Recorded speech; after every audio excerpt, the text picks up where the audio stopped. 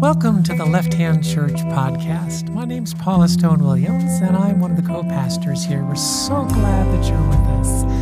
We love having you join us here at Left Hand. We would love it if you would join us in a financial way as well. You can text any amount to 84321, and we'll receive it. You also can go to our website, lefthandchurch.org, and you can find out there how you can donate. Every time we begin a service, we begin with these words. Married, divorced, and single here, it's one family that mingles here. Conservative and liberal here, we've all got to give a little here. Big and small here, there's room for us all here. Doubt and belief here, we all can receive here.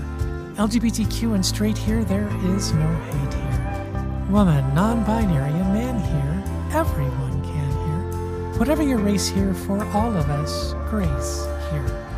In imitation of the ridiculous love Almighty God has for each of us and all of us, let us live and love without labels. So last week, we talked about what is necessary for any of us to live authentically. And I suggested there are three things necessary.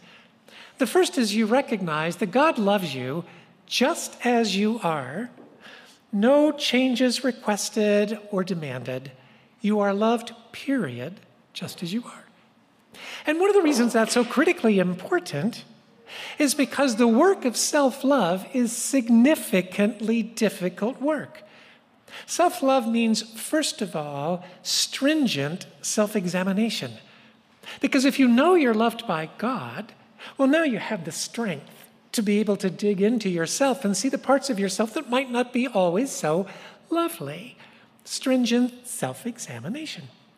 So this past week, I think it was Saturday or Sunday, I had this self-revelation that came to me. By the way, if you were here last week, on top of the 3 that had come from outside in the 10 days before that, I'm just saying. But I had this kind of self-awareness that I took to my therapist, who I've had since, I think, 120 years now. I said to her, hey, I've discovered this thing about me. Now, you have a good therapist if right away they would say to you, oh, no, actually, that's not true. Instead, she's like, oh, well, tell me more. And I told her more. And then she said, well, now that you know it, you can't unknow it, can you, Paula? And it's true. She said, you can't claim ignorance any longer.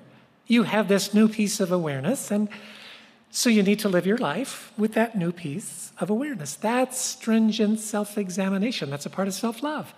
Another part of self-love is being open to challenge from the outside. Now, I can tell you how to know when you're not open to challenge from the outside. Somebody tells you something that they want you to know that may not be a strength of yours, and you immediately attack them or defend yourself. That is not being open to challenge from the outside. What should you do? Take it in and then sleep on it. If you sleep on it, by the next morning, it will have dropped below your ego level to your soul level. Our egos will always be defensive. They will always reject what we hear. But once you let it go deeper into your soul, well, now you can actually fairly determine whether or not it's something you should listen to, something you should ask others about, or something you should ignore. Open to challenge from the outside. These things are difficult. To love yourself. Second thing I said last week is it's important to learn to embrace the world as it is. Not as we wish it would be, not as we work to make it, but as it actually is. Don't know about you, I'm having a very difficult time with that right now. What's happening in Afghanistan, the horrible human tragedy we see unfolding there, the wildfires in California and Oregon, the political divide that exists in our nation, everything going on with COVID. I used to start every day reading pretty much all of the New York Times and all of the Washington Post. I'm a bit of a nerd that way. But over the last month, I've not been doing that. Instead, first thing in the morning, I go outside, sit on my deck in the back, which if you've been to my house is gorgeous. And I write on 2 pages. On one page, I write in my journal gratitude, the things I'm thankful for that day. And on the other page, it's stream of consciousness, which just can be anything. I find right now, if I'm going to be able to embrace the world as it is, I have got to have that absolute grounding before I find out what's happening in the world through the Washington Post or the New York Times. It's difficult to embrace life as it is.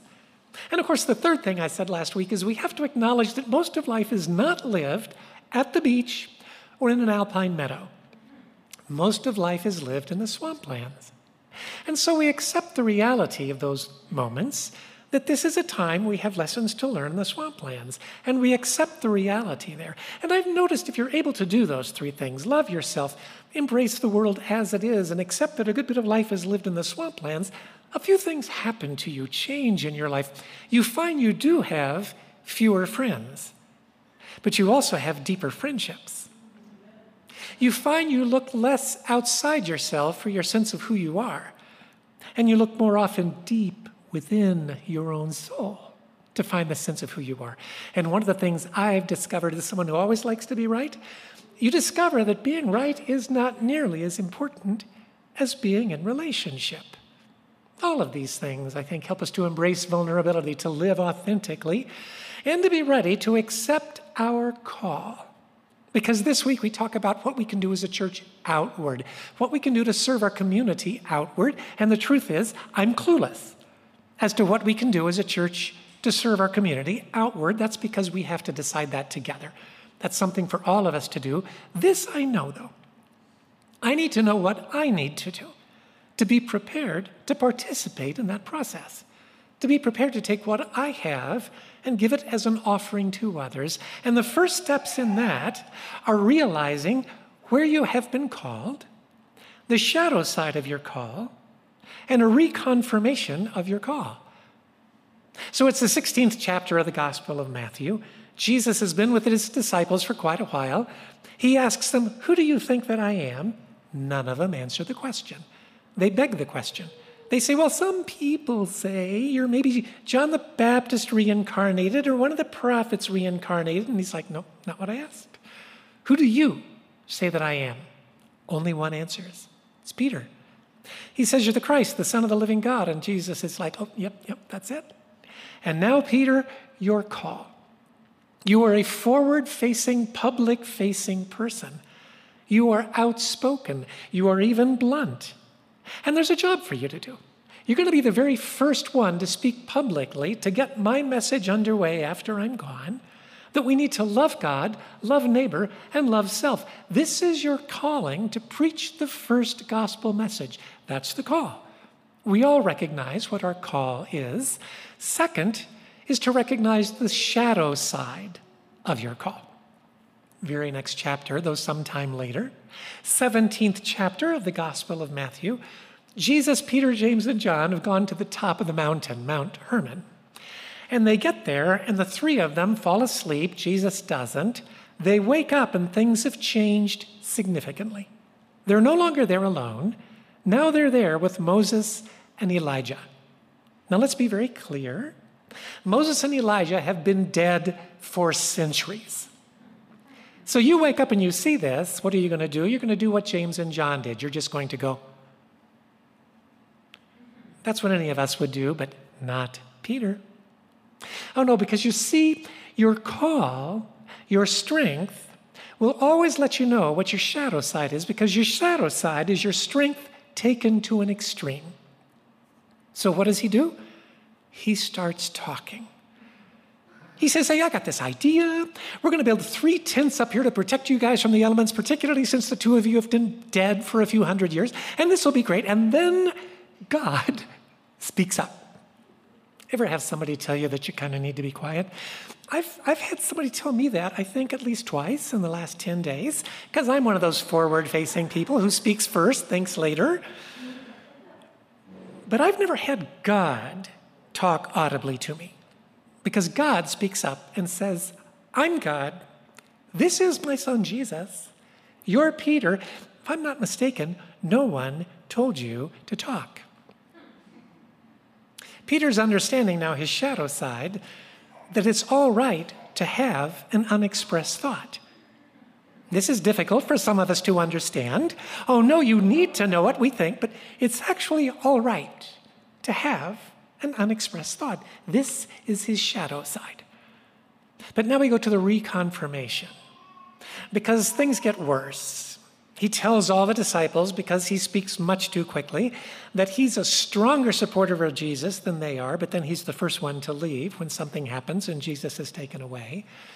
And he knows he's failed Jesus miserably, and then we talked about this passage last week. John 21, Jesus, in front of 7 of the disciples, says to Peter, Peter, do you unselfishly love me more than the rest of these guys? Oh, Peter, he's not only aware of his shadow side, now he's aware of his utter failure. He's wondering, does Jesus even want me to preach this message now after what I've done? And so no, he knows he can't say I unselfishly love you, so he uses a different word for love. He says, I have tender affection for you. I like you a lot. Jesus says, okay, feed my sheep. Second time, he says to him, do you unselfishly love me? Peter a second time says, I like you a lot. Jesus says, tend my lambs. Third time he says, do you love me? Uses Peter's word. Do you like me a lot? Peter grieved because he realizes he's being accepted. Says, yes, I like you a lot. And Jesus says, okay, feed my sheep. What he's saying to all 7 of them is, you've been called. You have a responsibility. You all also have a shadow side, a part of yourself that is not a strength. But I'm telling you, you're called anyway. I need you to feed my sheep. They get it. So where are you called? That's what I want to talk about now. Where are you called? You say, I'm not called anywhere. Oh, but you are. We talked a lot in the first 2 years of the life of this church about the hero's journey, and I was going to kind of skip through that tonight and realized a lot of you are new and haven't heard us talk about that. The hero's journey is common to every age, every culture, every language, always has the same elements. An ordinary citizen, that would be us, is called onto an extraordinary journey onto the road of trials. And initially, they reject the call because it is, in fact, the road of trials. Most of us aren't stupid. We do not willingly say, there's the easy road and there's the road of trials. I'll take the road of trials. So we reject the call. But now we're miserable because we know we've been called. And so a spiritual guide comes into our life, a Yoda, and gives us the courage to answer the call. Nope, kind of like Jesus with Peter that day. Yep, nope, you don't get to claim your ignorance. You don't get to claim your inadequacy. You're called. And so they answer the call. And sure enough, they're on the road of trials. It's hard, and then it gets worse. They find themselves in a deep, dark cave where the true way is wholly lost, what John of the Cross called the dark night of the soul. They've lost their way completely, and this is when they discover lost is a place too. There are things they learn about themselves there they couldn't learn any other way. Finally, they get out of this deep, dark cave and back onto the ordinary road of trials. They get to the prize of great price, the Holy Grail. They bring it back, present it as an offering to those from whom they have departed. Now they're free to move on. Everyone is called unto the hero's journey. Most of us are called unto the hero's journey multiple times. But all of us are called unto the journey. The question isn't whether you're called. The question is, do you spot the call when it comes? And then are you willing to answer the call? It's okay that sometimes you actually will not. It's all right. Sometimes it might take you years to get around to answering the call. So we knew at the beginning of this church that we would have staff changes within the first 2 years. And so Jen and Aaron and I began looking for people we could bring on to our co-pastor team that could serve this church. One of the first people we identified was Christy Sykes. We saw that Christy had a couple of abilities we knew we needed in a pastor, that she had a great ability of discernment, that she can figure out pretty quick what's going on in your life. She's very capable at reading situations and knowing what's called for in that setting. But then the other thing we saw was she has a pastor's heart. She is, in fact, a great pastoral counselor intuitively. So with these things in hand, we went to Christy and we said, we think you're called to be a pastor. And she said, okay, I mean, exactly how much was in that gummy that you took a while ago? You folks are crazy. There's no way. And we said, no, we've been watching a long time. And we think you're called. She thought about it and finally said, okay. She came on staff. So then we went to John Gaddis and we said, you're a bright guy, you're a good theologian, even though you've not had all of the theological training. And, there are things you're going to have to learn, but we can help you with that. You're good as a communicator, and we really think we need to bring you on staff. And he called me up shortly after and said, no, that is not my giftedness. I mean, no. And we said, no, actually it is. And also, though I've not ever heard you, you're going to preach. And I think you're called to do that. And so he came back around and said, okay, I will. And then what happens? They're on the road of trials, they're learning their new job, and sure enough, they find themselves in the deep, dark cave.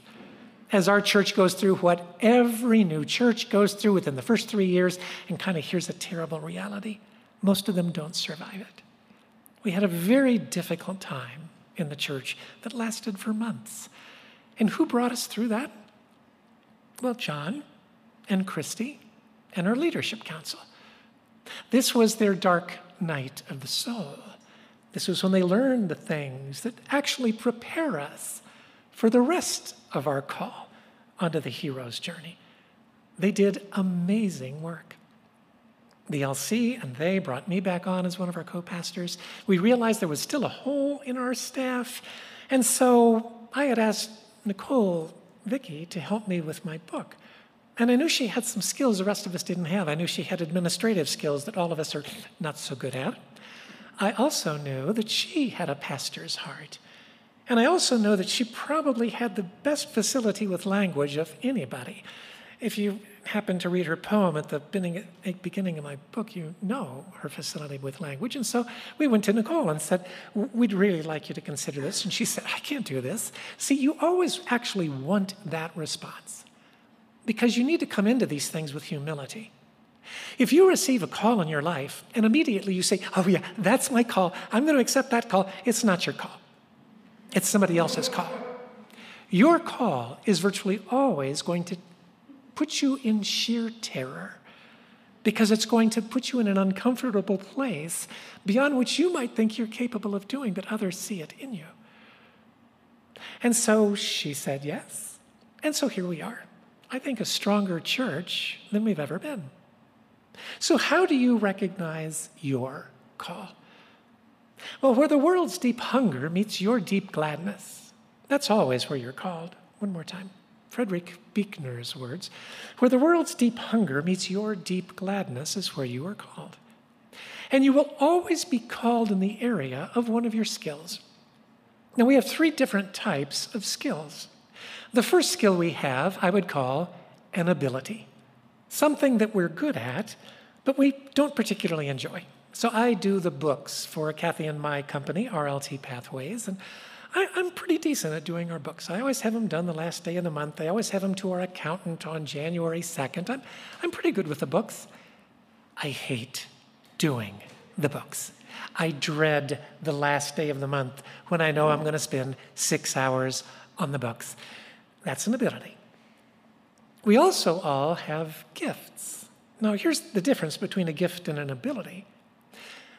A gift is something you enjoy, and enjoy so much that you lose track of time when you're doing it.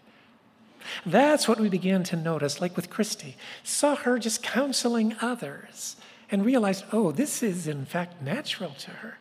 What we saw with John, a great curiosity about theology.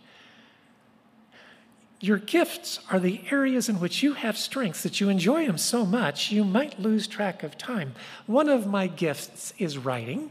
I can really lose track of time when I'm writing. But I'm not a great writer. It's a gift. It's probably not my best gift. I needed Nicole to help me at the beginning of the book. I needed every editor I had in the book. I'm a good idea person. I'm not a great wordsmith. But I would say that's one of my gifts. But we not only have abilities and gifts, we also all have a pinnacle gift. Now, your pinnacle gift, you don't get to determine. You're not the one who gets to decide what your pinnacle gift is. It's everybody else, those who love you. They were the ones who will help you decide your pinnacle gift. Because your pinnacle gift will always be the gift that is most affirmed about you. When people over and over say to you, oh, this is what you're a natural at, that is your pinnacle gift. So where are you called? You will always be called to the realm of your gift or your pinnacle gift. You won't be called to an area of ability. There will be times you have to do that work. I don't think Nicole enjoys all the administrative work she has to do with us, but she's really good at it and the rest of us are not. So there are times you have to work within your area of abilities, but your call will always be in the direction of your gifts and your pinnacle gifts. So that's the question. Where are you called? Well, I wouldn't ask that question if we as a church weren't going to try to help you with that. This fall, we want to help you with that. Christy has found some resources to help us identify where our spiritual gifts lie. We've had some other people come wonderfully into our world who can help us figure out where our work gifts might lie. And we'll be able to take a look at all that and then figure out together where we as a church will serve our community. And then we also can then figure out what is my offering that I can make that will bring that to fruition in our church. As you know, I've memorized, 20, 25 poems, maybe up to 30 by now. But it's interesting to me that a couple of the poems that I've memorized, I always have a hard time hanging on to them. And it's instructive to me, the ones I have a hard time hanging on to, because I have a hard time hanging on to them. I have a hard time hanging on to their message. One is David Whyte's poem, The Soul Lives Contented. See, I even forgot its name. The soul lives contented. The soul lives contented by listening. If it wants to change into the beauty of terrifying shapes, it tries to speak. See, that's the call. The soul lives contented by listening. If it wants to change into the beauty of terrifying shapes, it tries to speak. Ah, that is why you will not sing. Frightened you are of who might or might not join with you. Your soul hesitant, her hand reaching in the dark for yours. She, Spirit, touches your face and says your name in the same instant. It's the name you refused to say. It's the name you refused to say. My first clear sense of call, the name I refused to say, was Paula. My second sense of call was when I came to pastor here, and the name I refused to say was Pastor. Often the name we refuse to say is just simply blessed or loved by God. What is the name that Spirit calls you that you have a hard time hearing and refuse to say? Let's pray. God, thank you for community, for a place where we can learn to figure out what it means to be human together. I don't want to say this, but thank you for the swamplands, because it seems more of these calls come to us in the swamplands than they do at other times. Thank you for the fellow travelers on the journey who love us deeply and watch us carefully enough to see where our calling lies. It takes a lot of love, commitment for people to watch us closely enough to see that, and then to risk telling us what that call is, since often it's not received with a sense of great joy, but a sense of, oh, well, yeah, you know the word. Thank you for giving us work to do. You knew we needed it. You knew we weren't just here to receive. You knew we need to make a difference in the lives of others. And now, help us determine where we are called. Amen.